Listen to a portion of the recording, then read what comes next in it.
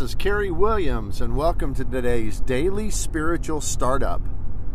Today I want to discuss with you how you can't obey your way into goodness. You know, we know that the scriptures tell us that holiness is the objective for every believer. That God tells us we should be holy as He is holy.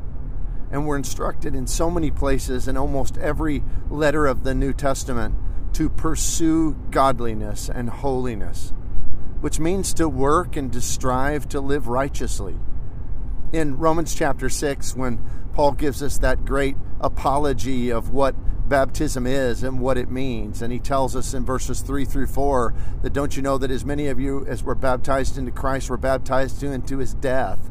And he explains how we're born again through our own death, burial, and resurrection, connected to the saving death, burial, and resurrection of Jesus Christ. And we've seen all of that before, but what's really interesting is the first couple verses where Paul starts off. And the reason he gives that apology is he says, don't you know, shall you continue in sin that grace may increase? God forbid. How shall those of you who've been freed from sin keep on in that? So you see, there's the implication there and the instruction that we must turn away from wickedness and ungodliness and live righteously. So we know that's true.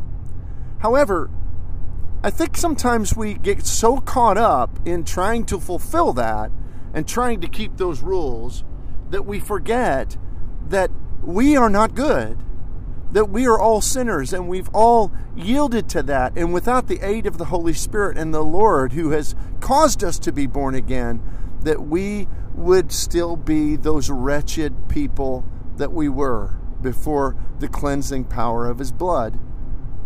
And I think about a passage that we know well in Mark 10. It's the story of the rich young ruler. And you'll remember this young man came and he wanted to follow Jesus. And it even says that Jesus looked upon him and loved him. He was a good young man in many ways. And you'll remember that he says, when Jesus tells him, do all the commandments and don't commit adultery and all of those things. And he says, I've done all those things since my youth. So he's been trying to pursue goodness. But when Jesus tells him, well, then go and sell everything you have, it says that he turned away sad because he had great possessions. But kind of as a precursor to this, verse 18, this is the verse that immediately precedes that whole interaction. It says, Jesus said to him, why do you call me good? No one is good but one, and that is God. Now, Jesus is not saying that He isn't good. He is God. It's a rhetorical question to say to the young man when he says, what do I need to do to be good? Basically, Jesus is trying to explain to him, can you be good? Can a person, obey their way or follow the commandments and somehow achieve goodness? I think it's important that even though we're striving for holiness, that we always remember that any goodness we have is not of our own doing. It never should be a source of pride or arrogance. Any goodness that's in us is only because of the goodness of Him who has given it to us through His grace, through His mercy.